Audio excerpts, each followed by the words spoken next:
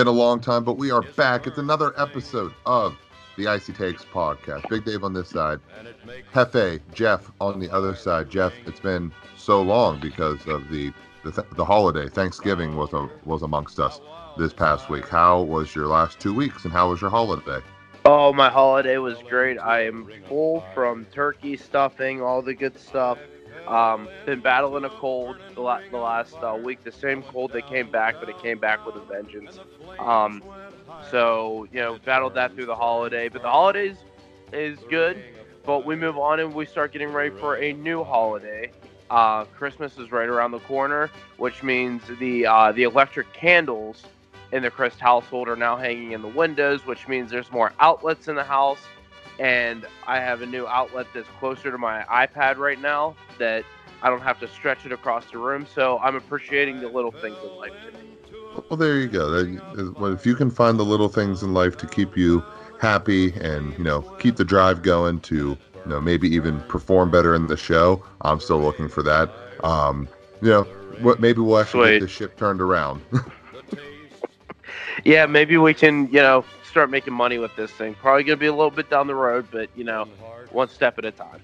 It's Cyber Monday today, right? It is, and I took advantage of it. I don't want to release it because I don't know if my mom may or may not support the show. I'm not confident on that confirmation. But I bought her and my aunt's gift on a Cyber Monday deal today. Made a ton of money, saved a little bit, and we'll see what their reactions are to said gifts on Christmas Day. I know, one of my plans was going to be, because I haven't had a chance to even look at any deals, but my plan was going to be, if you ever got on a tangent, I was just going to look around and see what I could buy on Amazon. Are you excited for that? Yes, I can't wait to see or hear or whatever you decide to do to add to the show from Cyber Monday. It's going to be exciting. Yeah, I definitely need to buy something during the show. I think that's going to be a goal of mine. Yeah, I like for me, for maybe even for you. Oh, I'll just say what I got, but I'm not going to say for whom. Oh, okay. So okay, a little mystery there. Oh, so I like it. All right, so it's been a long time since we talked. Like we mentioned, we were doing holiday stuff with family and everything. So we hope everyone else had a great holiday. And I think where we're going to start is the NHL, Jeff, because, there are two people who don't have jobs in the NHL anymore since we last talked. Yeah, the two people we had jobs, one we really expected to not have a job when we last met. Mike Babcock was fired by the Toronto Maple Leafs on, let me pull up the date here, I believe last Tuesday. Let me make sure I get my dates right here before we move further. Not prepared. Way to go, Jeff. It's loading. Awesome. But yeah, Mike Babcock was fired after the Leafs lost in Vegas last Tuesday. A lot of people. When Fleury made save of the year. Yeah, Fleury makes the save of the year. But I think a lot of people were expecting him to get fired. Maybe not on that road trip, but for him to get fired at some point, he wasn't going to keep his job. So yeah, that was 2 Tuesdays ago. So the 19th of November was the last game he coached for the Toronto Maple Leafs after their 4-2 loss to the Vegas Golden Knights. They just didn't seem to have any buzz going around that team at all. I watched them play when they were here in Pittsburgh in a 6-1 loss, and there just wasn't any emotion. It just didn't seem like anything was going right for the Leafs, and a change was almost evident. Whether it was a trade or a coaching change or something was going to happen, you kind of just feel that aura in the arena that night. And sure enough, after their 4-2 loss to Vegas, they did pull the trigger. Brendan Shanahan got on a plane, flew to Arizona, which their next game was on that trip, and told Mike Babcock to a man that he was fired and his services were no longer needed. A lot of people thought, okay, maybe that's it. That's life without Mike Babcock with the Leafs. They go on, they get a resurgence. They beat Arizona 3-1, and they beat Colorado 5-3. Was So not a there, fan of that. yeah, not a fan of that. Obviously, big Colorado Avalanche guys here. It was a tough loss for the Avs that night. Injuries catching up to them as well with the Pittsburgh Penguins as well. Um, so things are coming up for Toronto, and everything's to be all well and good. Well, after Mike Babcock gets this firing, everybody knows Mike Babcock has a pretty big footprint with coaching in the National Hockey League and even in the international level too, coaching Team Canada, and things are starting to rumble on the social media outlet with former players that may have played for him in the past. Mike Commodore seems to be the big one that's been coming out and saying and kind of piling on. It seemed like at first with the Mike Babcock firing, they had some disagreements in their days together when Commodore, I believe, was in Detroit, if I remember correctly. I could be wrong on that. I always struggled when him and Babcock were together, but just some stuff on how not a very good person Mike Babcock is. If you look back in his history, um, he just does some things that are just really unnecessary. He healthy scratched Mike Modano late in Madonna's career. I think he was looking for 1,500 games to play in his career, and he's like three shy of it because Babcock healthy scratched him. I heard a story on today's Spin Chicklets episode where Chris Chelios was talking about when he was in Detroit and they had the Winter Classic in Chicago that Mike Babcock, who has never dressed seven defensemen in his whole coaching career, um, got into a battle with upper management of Detroit because he wanted to healthy scratch Chris Chelios. Ended up dressing seven defensemen. Played Chelios the first shift and then didn't give him a shift for the rest of the game. How about this? Let's just jump into the first thing because I think this is just a lot of information just coming out right now. Okay. This was a deal that was constructed back in 2013 or 2014 when he joined the Toronto Maple Leafs after being fired in Detroit or leaving on his own terms? I believe he left on his own terms. That I think his contract was up, and he essentially told Detroit, which I wouldn't be shocked if he had a backdoor deal ready with the Leafs, that he said he Right. wasn't coming back. Right. And I think that was the next project for Babcock because of how successful he was with Detroit, coaching them to all those winning seasons, including a couple Stanley Cups here and there. And having one of the most, he was the head coach, I believe, was it 96 when they dominated everyone that year? Yes, I believe so. So this was a man who had all of these attributes to himself, was remarked as probably one of the best coaches in the NHL, and going to Toronto, who has had just such a dark cloud above themselves. This was supposed to be the match made in heaven. Get over Boston and kind of redeem yourself because of all the woes that you've had, and not even against Boston in the playoffs, but anyone else that they come across in the playoffs. But Boston is the one that comes to mind just based off recent years. And you get all this talent, all these players lined up, ready to go. You got Austin Matthews, you have Mitch Marner, who, I don't know if you had mentioned it there, but there's a story about Mitch Marner and how he was kind of beaten down by Mike Babcock based off his coaching habits. So you have all these great players coming into this organization, and you're getting these winning records, but you're not at the top of the division. You're not even number 2 in the division, so you're not even getting a home ice advantage, in the first round. And the farthest that you've made it is Game 7, mainly losing to the Boston Bruins. So I'm trying to find, where did this not work, and was it because of his old coaching habits catching up to him and not being to adapt to what this new NHL is like? Because if you want to compare and contrast the last 10, 15 years to how it's played, it's speed and getting the puck to the net, getting some rebounds, making the goalie work, and running, and I want to say running, but blowing by the defenders in front of you. Am I wrong? Wait, say that part again, like that last part. I I think the nature of the game has changed to where teams are blowing by their defenders and getting pucks on net and looking to use speed to their advantage and not really containing the puck and containing the opposing offense. Am I wrong? Right, yeah. It's no longer like a bruiser's game anymore. It's more of a speed, skill, you know, like you said, keep the puck moving, keep a fast paced game going, and then, kind of win games on a counter rush more than, being the heaviest team more or less. I mean, obviously the way that St. Louis won the cup last year is a little bit more of a heavier style than we've seen in years past. But probably since the Penguins won their first cup in 2016, it's become a faster league and a more skillful league. Right. So going into that at least, I think there's got to be something to where it didn't add up for Mike Babcock and the Maple Leafs, and it might have been him not adjusting to how the game is played based off the talent that he has on that roster.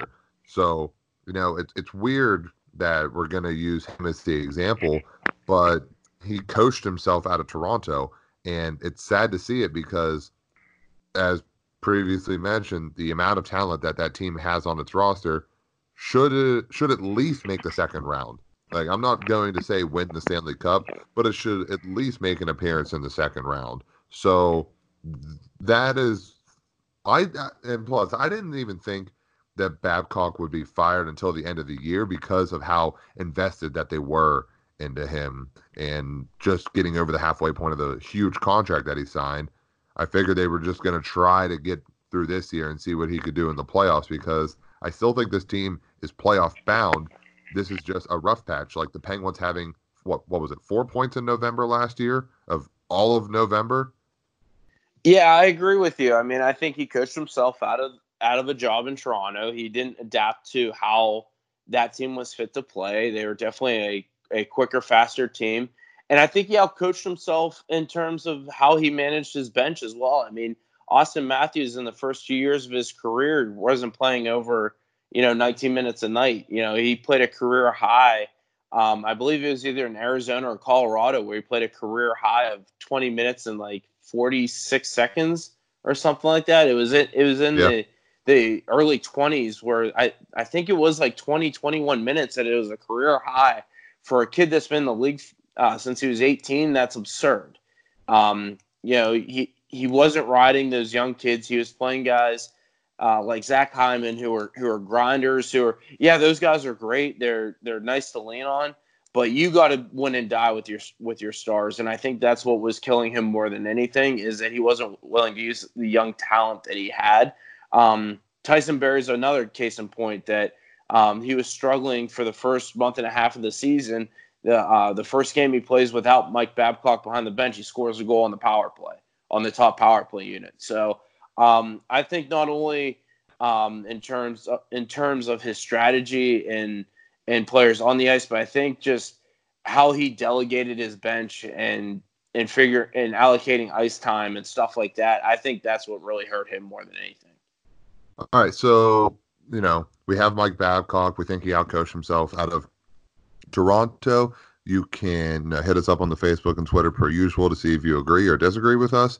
At Icy Takes with Jeff and Big Dave on the Facebook, at Icy Takes, ICEY Takes, altogether one word on the Twitter. Jeff, we have another firing in the NHL that happened after Mike Babcock. It is Bill Peters, formerly known for the Flames.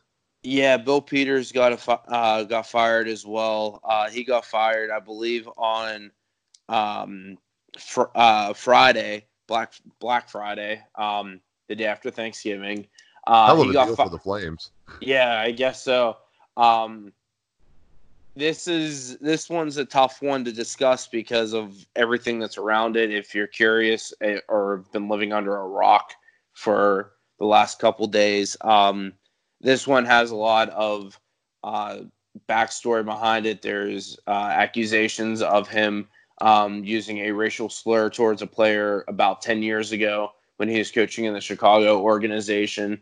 There's also allegations of him being physically abusive towards players during games when he was in the Carolina organization. So a lot of these allegations that have come to surface since Mike Babcock got fired, these allegations kind of came to surface. So it was a matter of time. It's kind of helpful too that the Flames were struggling at the time of the firing too. So yeah, another one bites the dust. Dave, what do you think of all this?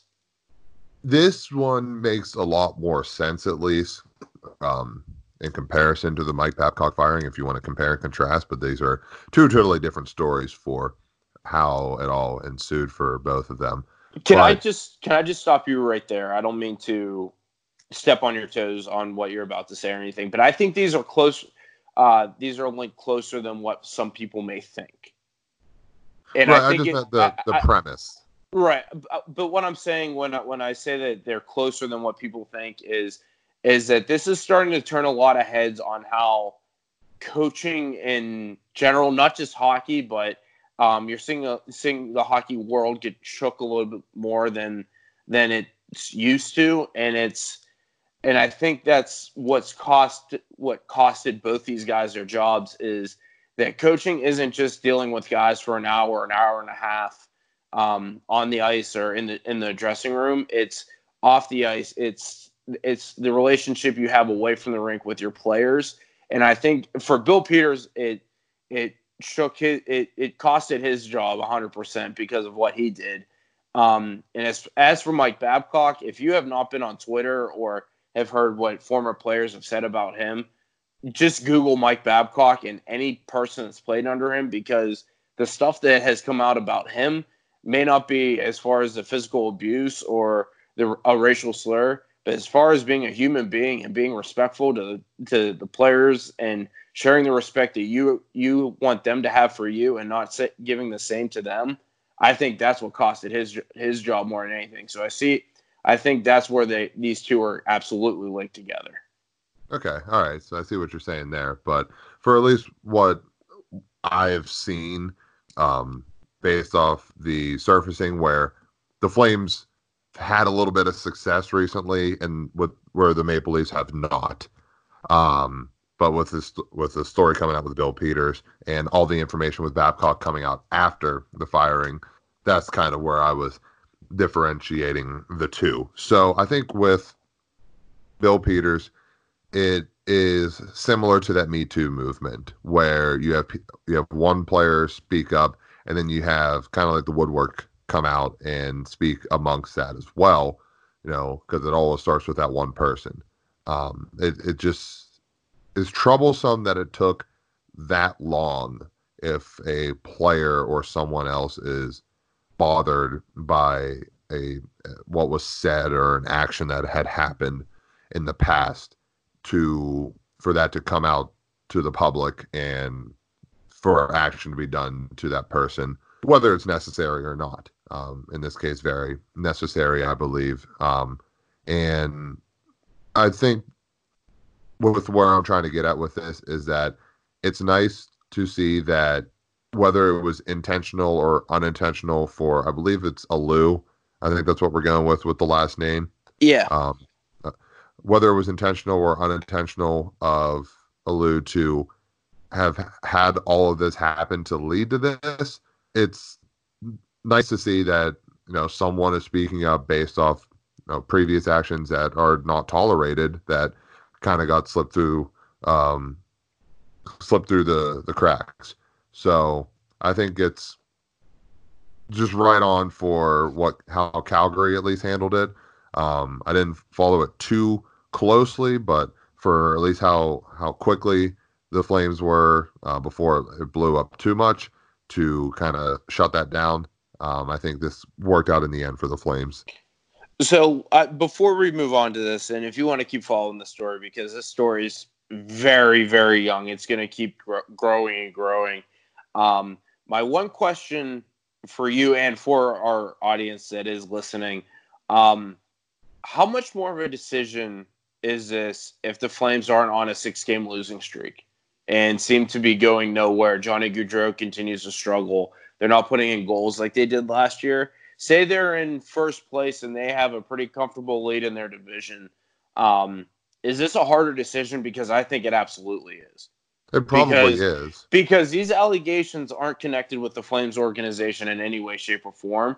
However, you still have to maintain a good PR and a good face of your organization. There's as far as management, there's only one guy that sees the media each and every day, and that's the head coach.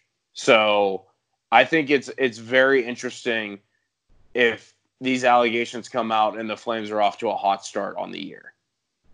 Yeah, and that's very true, but you can't play it. This is our job to play hypotheticals, but I don't think it's necessary here because of the allegations and what's coming out as what's being said.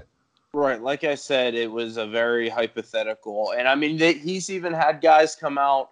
I think it was Michael Backlund that said Bill Peters turned around his season last year.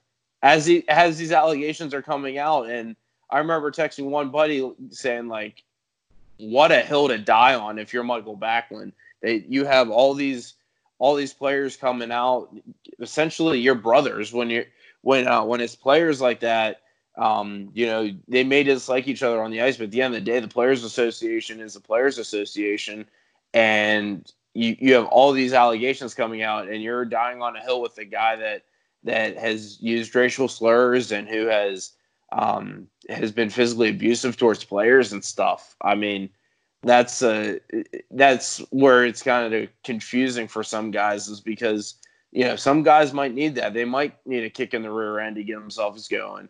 But unfortunately, it might have been a little bit too far for Bill Peters, and that's why he doesn't have a job. All right, so let us know what you guys think. As always, you can hit us up. You can also send us voice messages on the anchor.fm, and we can elaborate on opinions that you guys send to us. So go ahead and hit that record button. Jeff, I think it's time to talk about the Penguins. You want to talk about their just how the last week went, or do you want to talk about how everyone on the team is injured? I don't know. We talked about a lot of bad stuff. I mean, they had a pretty all right week, huh? As far as like on the ice, I mean, I don't know. They played. I don't know how to judge this team right now. Like I think what I just said right there, because of the injuries. Right. What I just said right there, I think, is a prime example of like why I continue to just scratch my head with this team. So they played the Calgary Flames, who we just talked about. They beat them 3-2, come from behind victory again. They played the Vancouver Canucks on the 27th, the day before Thanksgiving. Always probably the best home game of the regular season to go to.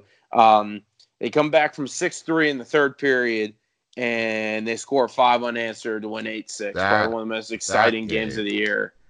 Yeah, I thought they were done 4 times in that game, and I fell asleep in the second period. Like, that is game of the year so far for the Penguins because of how all of that ensued. I was unable to watch that third period. I was on the road, but my God, what a time to be a Penguins fan, huh? 5 unanswered though is just absurd. So let's move on. I mean, you have Friday. What was it? They lost on Friday, didn't they? And Saturday? Yeah, they lost 5-2 to Columbus on Friday, who some people are saying that might be the worst game of the year. And then they had a back-to-back. They go to St. Louis, lose to the defending Cup champs 5-2 as well. So my question after this week, right now, let me pull up the standings here real quick. I mean, they're fifth in the division.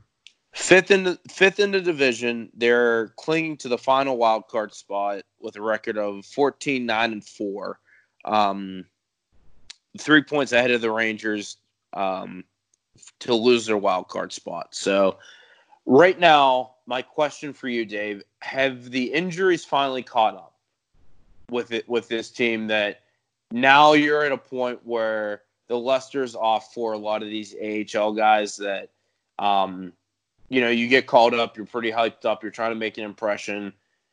You can only do that for so long. Have these injuries finally caught up where now you're the Wilkes-Barre Scranton Penguins now, featuring Evgeny Malkin and Chris Letang and Jake Gensel? Figure it out. You could say that, but I also think that is kind of an excuse because of is it though? If you can only go so far until you say that injuries are the reason that we can't play up to our highest level. But I also am trying to remember how injured they were maybe in one of those Stanley Cup runs in the middle of the season where it seemed like you never had that close to a full lineup of what you started at the beginning of the year. But this is getting next to, I don't know, state of emergency level for the Penguins. So I don't know how to feel about it because. But if you're gonna put out a state of emergency and say that you can't use it as an excuse, I can tell you right now when Rantanen, Landeskog, and hell, we'll throw if Cale Makar would go down and they only have Nathan McKinnon, I guarantee you the Colorado Avalanche aren't going to be in the spot that they're in right now. They struggled enough as it is, losing just Philip Grubauer along with the two that I just named. So you're losing your core. You don't have your first line is depleted completely. Half of your top pair is gone. You got Jack Johnson playing 23 minutes a night. You're just not going to be successful if that's going to be the formula. Yeah, I was trying to get at, I don't want the injuries to be an excuse for the Penguins because of just, look at what they've been for the last decade and a half. So I'm just trying to find reasons not to pin some of these losses because of injury, but it's hard not to in some of these games. Now, if you want to go to the Blue Jackets game, you could say, like you said, it was probably considered the worst game of the year against, one of the worst teams in the league. And then 2 days before that, you find yourselves in a 2-0 lead. Something that the Pens haven't been able to do is get a lead at the beginning of a game with a middle of a pack team in the Western Conference and find themselves down 4-2, and then all of a sudden hit a spark in that last frame and just erupt with all sorts of these goals. I can't really say how it happened because, like I said, I was on the road, but I don't want injuries to be the excuse for this team because they've showed that they can overcome them in some of these games. But I think it can be very glaring when you look at teams like you're losing to the Blue Jackets and without even competition, that it's just a mix of how healthy are the Pens going to be going to this game. It's hard to explain for this team. So I think to try to remember what your question was and try to answer it at least, I would have to say that this is worrisome for the Penguins. I think we're past worrisome, and we're just praying to go. If I'm Mike Sullivan, we're not practicing or having morning skates the rest of the year because Patrick Hornquist went down today in practice after Brian Rust went out when they were in Columbus during a morning skate. So, at this point, the only time they should be touching the ice is during games because, this is just getting ridiculous. A guy falls. You have core muscle surgery on two guys. Brian Dumoulin, who had a guy fall on his ankle, and all of a sudden he has severed tendons in his ankle. It just doesn't seem like it stops. And, how much longer can they survive with this depleted lineup? I don't know if we get together again next week that they'll be in a playoff spot. But if you want to try to look at the positive side, I think it's better to have these injuries early on than to have all of these accrue towards the end of the year. So there's always a silver lining, I guess, with a question mark at the end. They also inked Stefan Noesen to a deal, or Nesson, or who even cares anymore. It's another player that's not even going to make it to the end of the year on the roster. So I don't know. Worrisome, state of emergency, whatever it is. This team cannot find a way to just get back on the ice and not have to worry about people getting hurt. but that, like, you could say the nature of the game. I'm sure this isn't the only team in any years that has had this many injuries happen to them in one season. No, but when the Penguins put out the roster that they do, and for years upon years, they've had the best player in the world for how long? It seems like every year a superstar goes out, whether it was Mario with cancer, Mario with the back, Yager with the groin, Sid with the concussion, Gino with the knee. Hell, the year that Sid had the concussion and Gino had the knee when they played Tampa Bay and nearly won that series. Um, as a lifelong Penguin fan, it just seems like this always happens. But the one little bit of light that I'll give every Penguin fan out there, this is part of the formula. At the end of the day, if you remember in the 50th anniversary DVD that they did a couple years back that they showed after Thanksgiving, this is part of the formula. Something seems like it's always so bad, but there is some rays of sunshine right around the corner. And hopefully they can get healthy, and maybe in June that ray of sunshine comes with Sid holding the cup. But that's all I'm hanging on right now, is that there's rays of sunshine coming around the corner. Yeah, I mean, it's good to have, like, if there's a positive, it's that it's happening right now instead of March. Yeah, and I mean, they're still getting both the wins last week came from the backup goaltender too. So I guess that's kind of a positive as well. Exactly. Anything else? Couple notes here. Nathan MacKinnon, by the way, nice little icy takes bump for you. First star of the week. He had 3 goals, 9 assists, I believe, in a couple games this week. So, Nate, congratulations. You keep making us look really good by being Colorado Avalanche fans. I mean, he's best player in the West besides Connor McDavid? Question mark. I think this is going to be yet another year that Connor McDavid is going to get the MVP because he's ridiculous, and I don't think Nathan MacKinnon's too far behind him and Draisaitl. Yeah, so you'd say maybe he's the number 2 player in the Western Conference. Oh, I don't know. I think if McDavid and Draisaitl aren't having the years that they have, if they're just having like a typical, like maybe a 1.3 points per game, I think that I would be willing to say that. But the years both of those guys are having, that they're averaging 2 points a game, almost over 2 points a game for the Oilers, and have them in first place. I think they're 1 and 2. I think he's 3. Okay. All right. Shows you how big of an Avalanche fan you really are. Because I got Nathan MacKinnon, number 2, I want to say that, but I don't. Connor McDavid. I don't want to be a homer, but I'm going to be a homer here. One last question for you. Yeah. Is there any way Cale Makar can win the Norris and the Calder in the same year? I think there's a possibility, but I don't see it happening. Okay. I think John Carlson's having way too good of a year for Makar to catch up and beat him. Now, if Carlson does end up, slipping and doesn't put up points like he has been, and Makar keeps up a ridiculous pace, that's the way I could see him winning. But I think the front runner right now is John Carlson, and unless injury or he just plays very poorly for a long stretch of time, I think it's a lose. You think it's a loss? So I think he could possibly do a clean sweep of the Calder, the Norris, and the Lady Byng. I think if he can get the Calder and the Lady Byng, which he is 26 games in, and he hasn't taken a penalty yet this year. Knock on wood, because he'll probably take one tomorrow night because I said something. I think if he can get those 2, I think he could convince those shysters up in Toronto, all those media guys, which I know every listener is tired of me blaming them on why Cale Makar is not going to get the Norris and that John Carlson is. I think he could get all 3. If he can win the first 2, he might get all 3. So that's my homer pick. So don't tell me I'm not an Avalanche fan.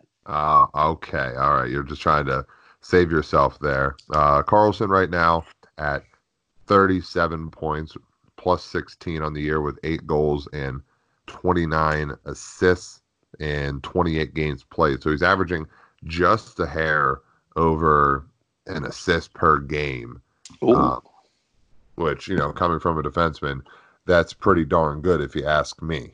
I know for the first 15 games, he was averaging, or first 10 games, he was averaging close to 2 points a game. So that has kind of slipped a little bit, but I still think he would be in the lead, because if you look at what Cale Makar has been doing in his 26 games played, he's averaging a point a game at 8 goals and 18 assists. So not nearly as many assists, but, matches him in the goal total as well. So he's the better scoring defenseman. But like I said, it's Carlson's to lose at this point. We'll see. We still have plenty of hockey to go. I think the one thing too to look at Cale Makar's stats, and if you want to pull up Carlson real quick, the points, power play points, Cale Makar is just under half. 11 of his points come on the power play, so he's about 50-50. I'm curious where John Carlson is on that stat. I'm trying to find it here. You might be able to find it before me. Yeah, I was in the zone on you Amazon were. Prime. I got a couple items in my cart right now. I'll tell you one by the end of the show. But I'm not, at least from what I'm seeing, I'm not finding it. I did see that Carlson has 8 penalty minutes, so Cale Makar's blowing him out of the water in that statistic. So yep, there you go. Just give it to Makar. Let me see here. So, geez, that doesn't help at all. Yeah, John Carlson's 37 points, only 12 of them came on the power play. So that doesn't help my case at all for Cale. But I think Cale's going to put on a show here, though, and hopefully the Caps can go into like an 8-game slump or something like that for the Penguins' sake and for Cale Makar's sake. I mean, I'm for that. I just don't see it happening. All right, yeah. So what else we got? That's all I got. Is there anything you want to talk about hockey-wise? How about Robert Bortuzzo? I think. Oh yeah, we didn't talk about that. I think that kind of just went under the radar. You want to set the scene? Yeah, so Victor Arvidsson was crashing the net for the Nashville Predators, and Robert Bortuzzo decides to cross-check him in the numbers, where I believe was it his face or his neck that went into the crossbar? I want to say it's his face. What I remember, it was probably the face, but I mean, it was damn close to the net. It was in the net, basically. Yeah. So Bortuzzo's getting ready to kind of find where the puck is. He realizes that there is a penalty on the play, and in disgust, he goes to the fallen Arvidsson and gives him a vicious cross-check as he's on the ground. Not a good look. It was a pretty violent display there by Robert Bortuzzo. He got 4 games, I believe, for that suspension. I thought it was a little less than what it should have been. What did you think? Well, I'm at least glad I agree with you there. I think he should have got more. Probably should have had at least a hearing, not even to dispute, to talk about the severity of that play. I don't even care if Arvidsson doesn't get hurt there. The way that Bortuzzo just acted upon himself over top of Victor Arvidsson was totally unacceptable and deserved at minimum 5 game. Maybe not even 10 game, but let's throw out the hypothetical out there, Jeff, because that's what we do. If this same play happens to Tom Wilson with Bortuzzo's history, do you think it's the same thing? Or do you think it's because of Tom Wilson having the history that he has, that's why he would get like half a season for this? I think Tom Wilson, any suspension that he has, anything like what Robert Bortuzzo does, he gets a lot more. Right. So however, I would say that I think the NHL mismanaged this 100%, and I think the worst of the whole sequence was him turning around after realizing that there was a penalty on the play and turning around and cross-checking him as violently as he did. I don't think the initial play is as bad. It's bad, but it's not horrific. It's the follow-up cross-check that makes that whole thing horrific. Right, and it was the second hit. It wasn't really really the first one, which is still eyebrow raising, but it's the trailblazing happens. But yeah, it's so Bush League for how it happened, and I'm kind of a Robert Bortuzzo fan as well, but at the same time, that can't happen. That's got to be out of the game, and I agree with you. It's weird to say. Actually, no, I've been agreeing with you a lot. I'm just gonna disregard that. I think the NHL could have given him a bigger suspension, but it was missed. Can I just say one thing? That you said that you're a Robert Bortuzzo fan? I mean, I'm not going to proclaim it to the world, but I never had. Well, you did just with this worldwide podcast that we did. The worldwide podcast. Because we had to listen to Malaysia one time. My second point is, when in the frig have you ever bought a ticket and said, boy, I can't wait to see 41 out there? Well, it's not like I'm going to say, boy, do I hate that guy out there. No, but don't tell me you're a Robert Bortuzzo fan who was a seventh defenseman that the only time he dressed was when he had to play fourth line wing. So, now, if you would say that, hey, I bought a ticket to go see Nathan MacKinnon, I'd let you get away with it. But don't tell me you're a Robert Bortuzzo fan. Maybe I misworded myself. Maybe I just never had a problem with the guy. Oh my God, that's there a difference brutal. Between being a fan of someone and not having a problem with the other? Yeah, I think so. I think I might add this to my card as well. All right, we ready to move on? Do you got anything else? Do you want to say you're a big Chris Nyland fan or something? I mean, I loved him. All right, let's move on. Are we going to baseball or are we sticking with hockey with something? We are. Yes, we are. So I think that's the perfect move. So I think the probably the best thing to lead off with is that the Pirates have a new manager, and his name is Derek. Jeff, fun fact, this is the first manager in MLB history with the first name Derek. And I think just because of that the Pirates are World Series bound. I mean, this is barrier breaking, really. But in all seriousness, it's nice that the Pirates actually finally have a manager. They were the last team to have a manager on their team, and now they got the big three in there. This is the new one. This is going to be Travis Williams. It's going to be Ben Cherington. Not Trevor. It's not Trevor Williams. Not Trevor. We should just refer to him as not Trevor Williams. Ben Cherington and Derek Shelton. I think, though, because of still the, I guess, not knowing and where this team is heading to in the future, this guy could just be a fill-in for 2 years until he gets the can and they find their new manager. So I think this is just a time saver for the Pirates until they finally start getting their plan together and getting it going. So what do you think about this hire?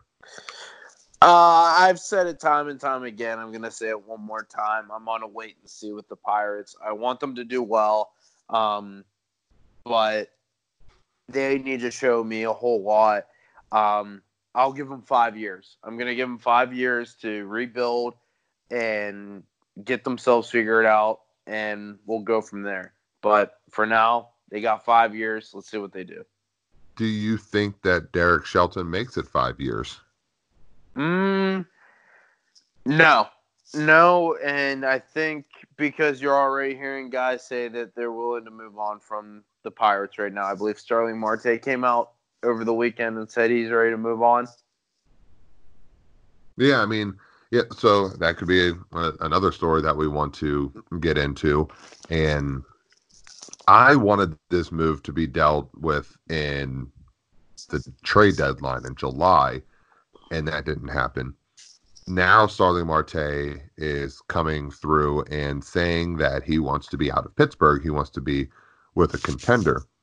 And as a Pirates fan, or at least as a logical Pirates fan, I don't know. I'm okay with this because of he's not the answer going forward in a long-term plan. He's over 30, so if you're looking at that long-term plan, you don't want somebody platooning center field at 35 years old, no matter how gifted of an athlete Starling Marte may be. But Jeff, I like that Marte is expressing this because you should be able to move him, but at the same time, I think you get less out of Marte with any team just based off his willingness to get out of Pittsburgh. So what do you think?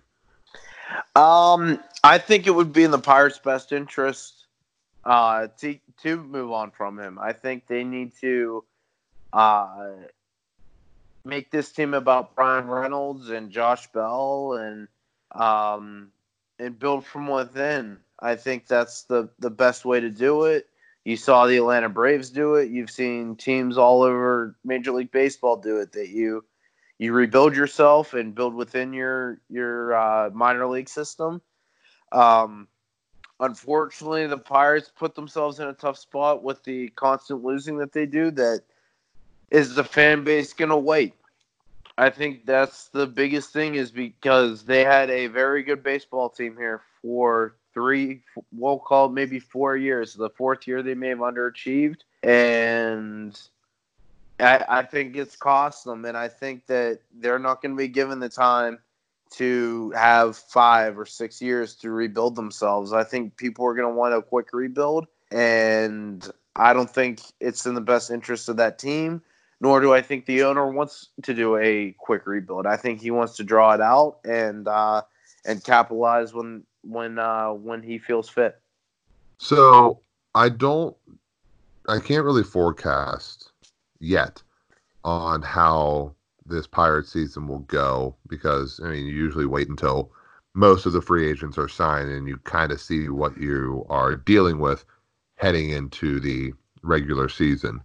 But if it's the same old Bucks, which more than likely will happen, I can see even less attendance numbers than what we saw last year. As I pull it up, I want to say that they may have just cracked 1 million at the end of the year, or just came up really short, because most of the time, the two teams that don't make it to the million club are the two teams in Florida. So, as I pull up the MLB attendance, do you see any chance that it gets better next year for the Pirates based off fans showing up to the games, or they actually start winning more? There's still going to be people that show up to the ballpark. It's never just going to disappear right away. Right. It's never going to die, but I think, like, your Tuesday night games, there's not going to be a ton of people there. I think they're going to have one hell of a promo schedule for them to have good numbers this year as far as attendance. Let's just say that. It's they were 27th. It was Baltimore that I was missing. But they were almost at 1.5 million. It was 1.49 with average of 18,412. So, I know Jesus, the Penguins outdraw them. Yeah, and yeah, this is a place that probably fits with standing room as well. A little over 40,000. Yeah, I was gonna say I knew it was around 40K or something like that they said. So you're not even drawing half the stadium each night. You could be the Marlins at 10,016 per game, and they were the only team to not crack 1 million. So there's some positives. And you got Derek Jeter running that squad. So I think Derek Jeter's got some things up his sleeve there, though. Who has a winning season first, the Pittsburgh Pirates or the Miami Marlins? The Miami Marlins. Oh, God. Don't say that to me. I'm hurt. Yeah, I mean, I just don't see it, man. I mean, like I said, I want them to be successful, but I'm on such a wait and see with that team because I never thought in a million years I would see a team trade away the cornerstone of their franchise at age 30 until they did it with Andrew McCutchen. I would say that just based off the direction that team was going and how they, obviously didn't capitalize on the winning seasons, that it was the right move for the team because of how they just shot themselves in the foot. So, yeah, I agree with you with the, it's very just eye-popping that they could just trade him like that with one more year to go left on his contract. But he was also a very average to below average player in those last 2 years after the winning seasons before he was shipped off to San Francisco. So you could look at it saying, that was the right business move to make, but at the same time, that hurt a lot of people in the city who just adored that man. Yeah, I mean, I think if you look at the team on the other side of the North Shore, the Steelers, I always use this comparison. Could you imagine the Steelers trading Ben Roethlisberger at 30 years old? Or could you imagine the Pittsburgh Penguins trading Sidney Crosby at 26 years old? Because that's essentially what they did. I think those are different because those players at least brought home championships. They brought up championships. What? Because those players... And McCutchen didn't get you guys to the playoffs for the first time in 20 years? He did. But then look at the regression that guy had in those last 2 years before being shipped off. You don't see that regression with Ben or Sidney Crosby in any of those years, do you? No. All right. And look at the titles that both of those players have brought to that city. How many did you see McCutchen bring? I mean, he gave you a pretty damn good shot in 2013. He was also part of a 95-win team in 15. Or a 98-win team. I'm sorry, 98. All right. How many RBIs did Andrew McCutchen have in all of his playoff games? 0. And I'm a big proponent of that. Okay. So I don't see how just because he was the face of the franchise that you could compare him to Sidney Crosby or Ben being traded out of this city. All he did was bring us to the playoffs, which was fun. It wasn't cementing. It was fun. It wasn't cementing. Some say that 2013 wild card game was the best event this city ever saw. I wish I was there to witness that. I was there. It was the best event I've ever been to. And you know who brought it there? The center fielder wearing number 22. Because without him, they didn't have that team around them. And then what happened in the next round? They lost in 5 games to a very good Cardinals team. They did, and I was very upset about that. I didn't talk for probably 2 hours after that game just because of how upsetting it was. It was. It broke your heart, and I get that. But don't say that it's completely different than trading Sidney Crosby or Ben Roethlisberger because it's the exact same thing. It is the exact same thing. I don't see it with how those players brought something back. Andrew McCutchen. He didn't? All right.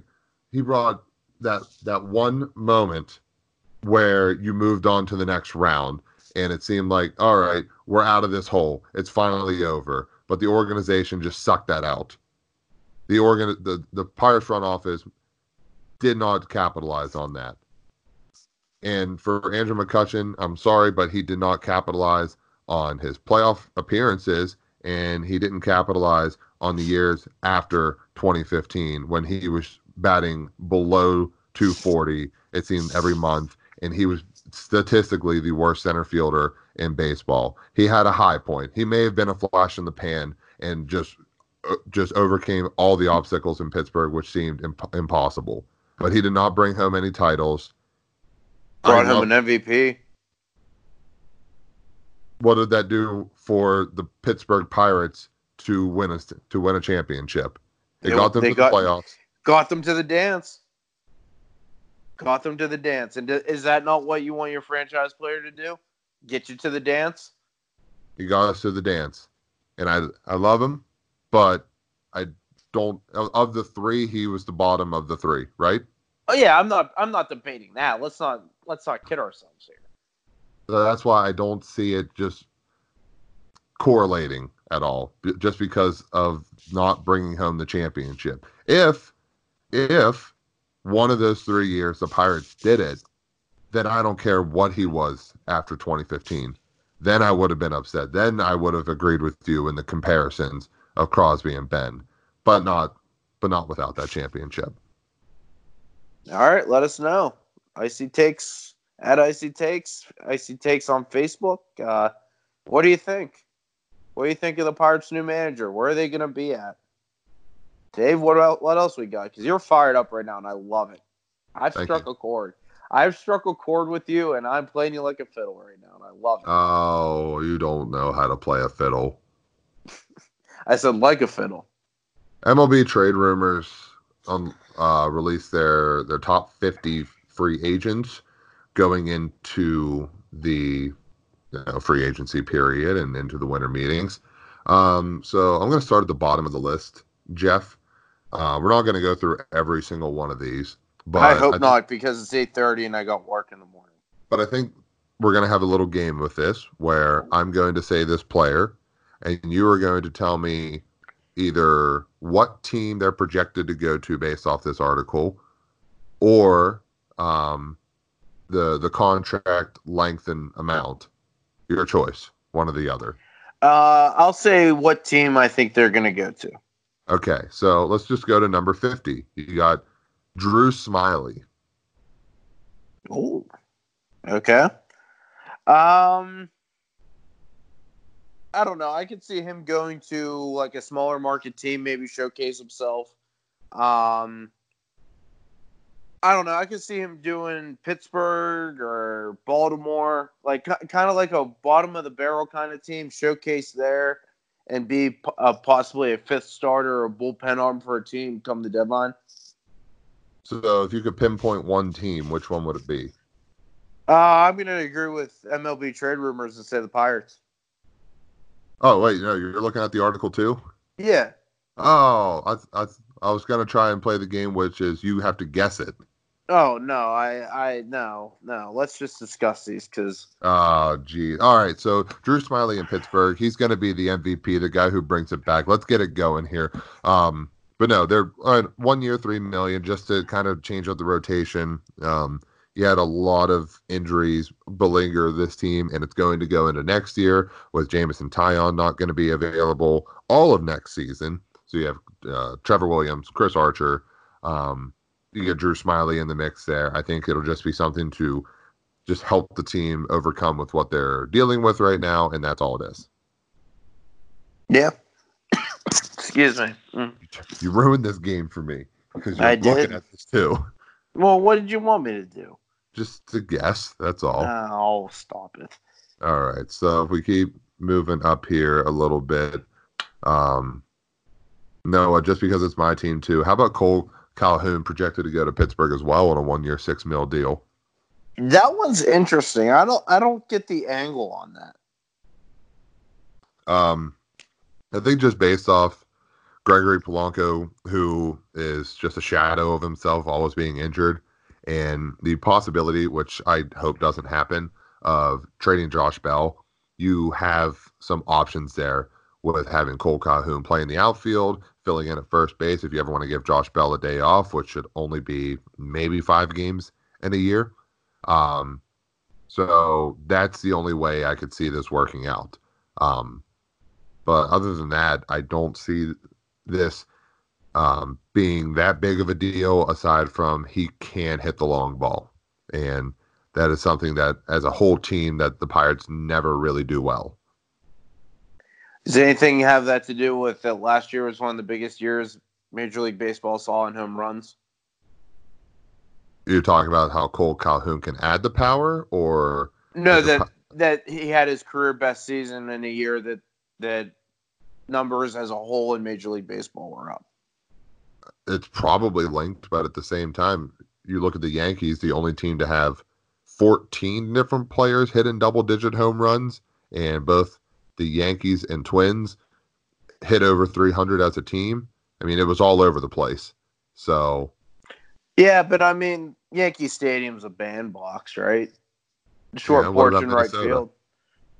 The Minnesota, I'll give you 100%. That's probably linked too to the juiced up numbers. But as far as Yankee Stadium, that place is a bandbox. You hit a fly ball, it's out. I mean, the last time Calhoun's previous high in home runs was back in 2015 when he hit 26. So it's not an anomaly that he hit 33, but if you want to compare the last 3 years prior, which was 18, 19, and 19, and almost the same amount of games played each year besides 2018, which was 15 games less, you could say that, no, maybe the ball was juiced a little bit. Oh, I got a one. name. I got a name here for you. Julio Teheran. MLB trade rumors has him projected to go to Seattle. 2 years, $18 million. What do you think of this one? A longtime Brave that's going to be moved on. Him going to Seattle is, and how long of the contract are they expecting? 2 years, $18 million. It's kind of weird because I think that with where the Mariners at, they would want a pitcher there long term and maybe there for when they project to make the playoffs. I don't see the Mariners being in that winning position in 2 years.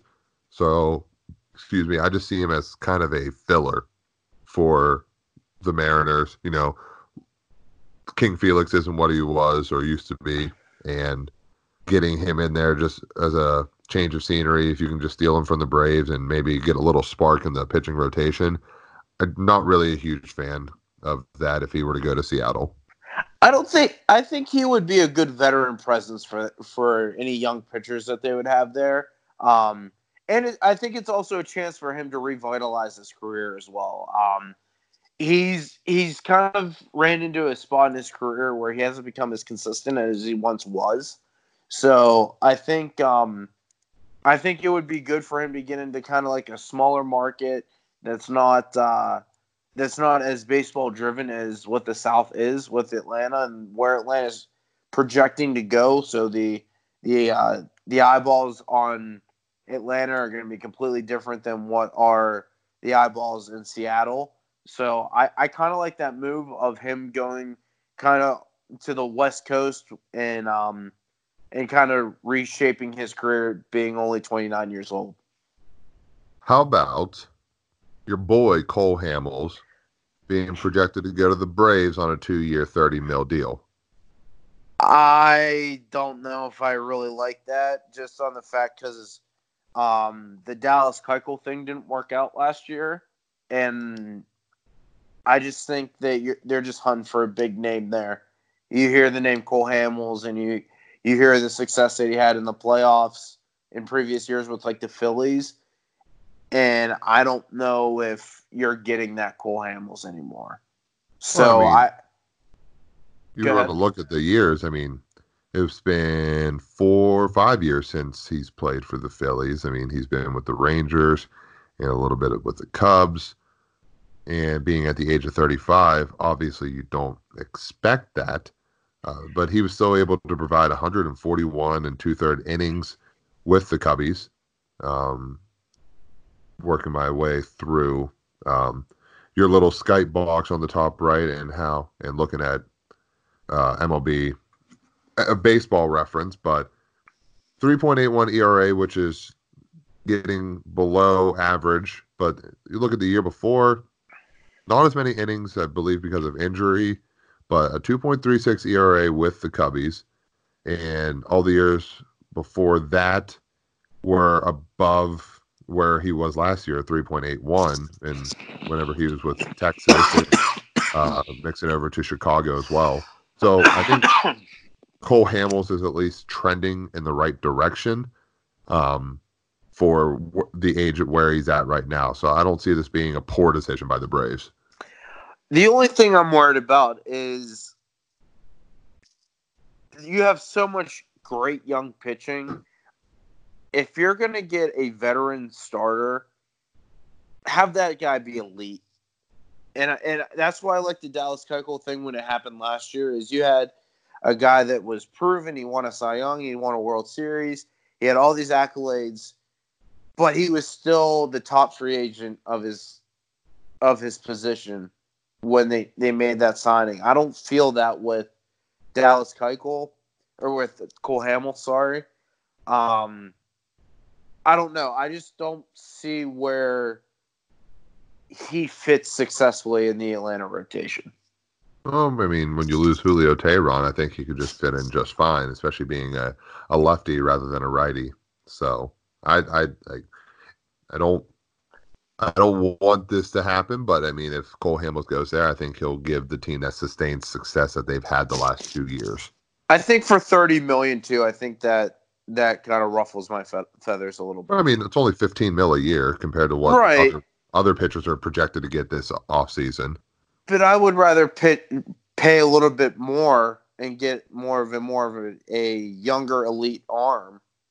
All right. So then, how about this? Would you want Hyunjin Ryu instead of going to the Rangers on 3 years, $54 million? Would you rather have him in Atlanta than Cole Hamels? I wouldn't mind him. Yeah, I don't know much about Ryu. I knew he was off to a hot start, and he's pitched well in LA for the Dodgers the last couple of years. So I wouldn't mind having him in the Braves rotation. So going into the season, he'll have just turned 33.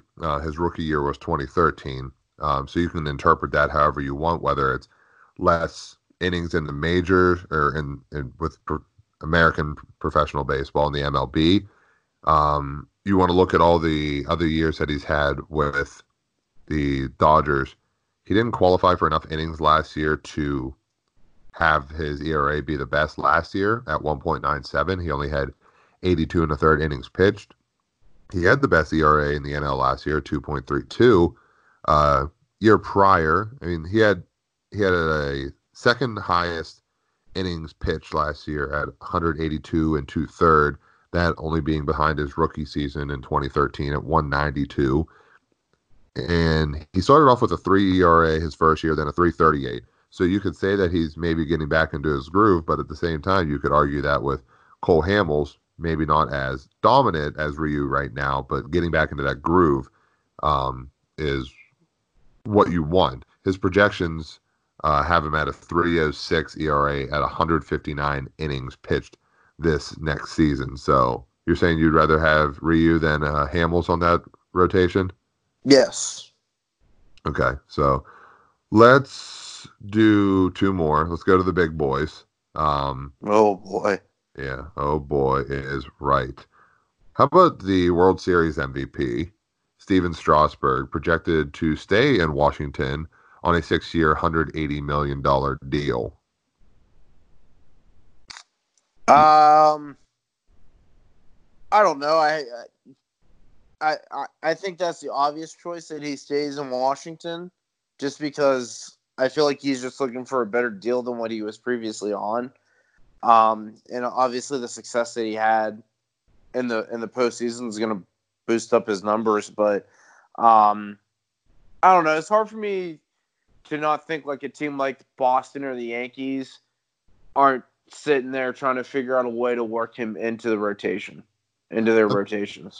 I think a dark horse as well is the San Diego Padres, just because of his ties to San Diego, growing up there, playing school for San Diego State, and having he had Tony Gwynn as his manager in San Diego State.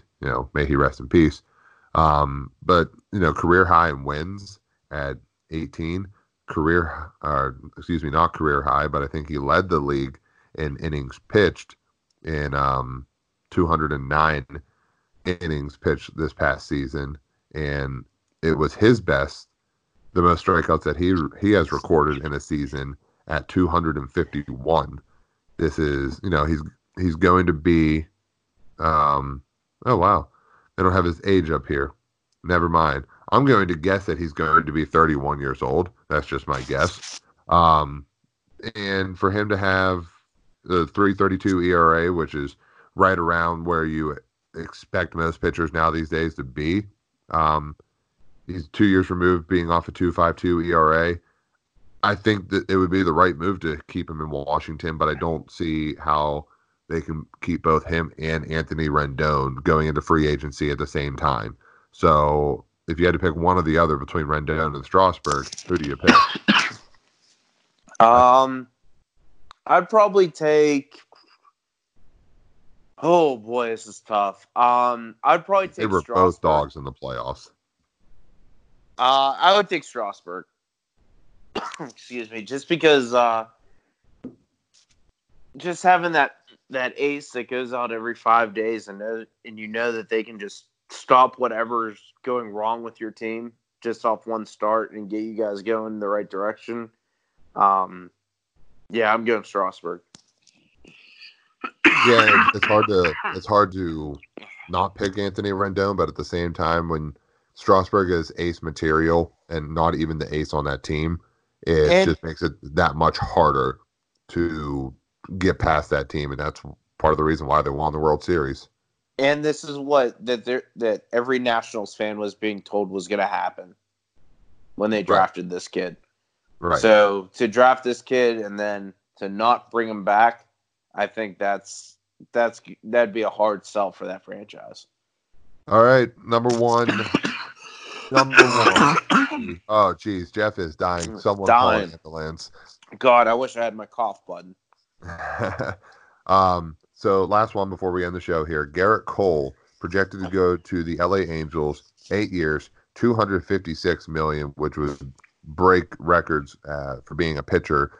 If this deal were to happen, not only do you have the most expensive pitcher, but you have the most expensive player on the field each day with Mike Trout. I can see this deal happening, but I still don't know how spending all that money on those two players is going to ascend them to the top, because they need more help than just the top. They do need pitching help. Don't get me wrong. I just don't see how you can build a team without breaking the luxury tax. That's the LA Angels if you get in with Garrett Cole on that type of a deal. Do you think bringing in Garrett Cole would lure other players to build around? So you I don't know how Mike Trout doesn't already do that. Well, because you still need that pitching help every day, right? Like you can have, if you don't have the pitching, I mean, to have a stud pitcher you're going to play behind at least 25 times a year. And then on top of that, the days he's not pitching, you also have the best hitter in the world playing center field every day. I think that lures guys start figuring out, okay, I have a chance to actually go out and win a World Series, and I don't have to go to New York or Boston. You know, it's no longer an East Coast bias. So, and I think what helps is that Joe Maddon's in a new scene, and we said it before where he may have a short shelf life. This is first year, and this is his first year, I should say. And if he lands Garrett Cole, you get those other players coming in. He does his unorthodox thing of being that weird guy manager, but it somehow works. But it's fun. Now Joe Maddon is fun again. Right? Yes, because he's in a new place. Right. So, you know, if you want to get out of a bad spot, Joe Maddon is all of a sudden fun. Everybody comes to the ballpark. They're happy. Look how great Joe Maddon is. And they win a World Series, and then see where they go from there. Do you think if they land Garrett Cole, that at some point, no matter what kind of moves they make down the road, they win a World Series with Joe Maddon there? Yes. Okay. I'll respect that. I'm just going to go on the opposite and say no, just to not agree with you, just because we don't do that very often. Yeah, you just don't like Joe Maddon. I know I don't, and I don't think you do either, but I do agree with you with he's fun again being on a new team. It's almost the opposite of Mike Babcock, right? Yeah, a little bit. We're full circle now. But it's not like he's making people make lists of the hardest working guys on the team and telling those guys what other people think of you. It's Joe Madden being like, "Oh, let's fly on the team plane in our pajamas together," and guys are finally like, "Okay, this is kind of weird. I'm out of here." It takes a year or two, but they figure it out. Yeah, about 3 or 4. All right, so let's just end it there. I mean, there's some non-tenders going out. Addison Russell's going to be a free agent. Tim Beckham, Domingo Santana. So we can catch up on that next week. Let's just get to the MVPs, Jeff. You want to go first? You want me? I'll go first. My MVP of the week. It's not sports related, but it's gonna go to my mother, Kim Christ. I think I did her for her birthday a couple months ago or so. But phenomenal Thanksgiving meal. She did her thing. Everything went smoothly in the Christ household for Thanksgiving, and she kind of leads that charge with making pies, making dinner, and whatnot. So, Kim Christ, MVP, great job. There you go. I like that. I'm gonna have to go with Ben Cherington picking a manager finally, so we don't have to worry about maybe Trevor Williams running the team on the side, or just picking a player and saying, "Hey, you get to manage the team today." So we'll see how it goes with the Pirates. Ben Cherington for finally picking a manager, and it's not like they were upset about it, but nobody was really praising this guy. Just that neutral move. I'm all about it. I need to get back to my shopping. You need to get back to drinking tea with honey. This is. Oh no, I graduated from that. I'm taking Dayquil now. Dayquil, NyQuil. Okay. Pill form. Well, you have to. Yeah, because who wants to keep taking shots of that? And I don't think my boss at work would appreciate me taking shots at work. It depends. Depends how the days go. Right. So, like us on the Facebook, Icy Takes with Jeff and Big Dave. Follow us on the Twitter at Icy Takes, ICEY Takes, all together one word. Follow the personal Twitters at Big_Dave52. At JChrist_51. Like our Lord and Savior, amen. Hopefully we didn't run the train off the rails too much, but we're looking to be better next week. But until then, stay icy. Love you guys. Fire.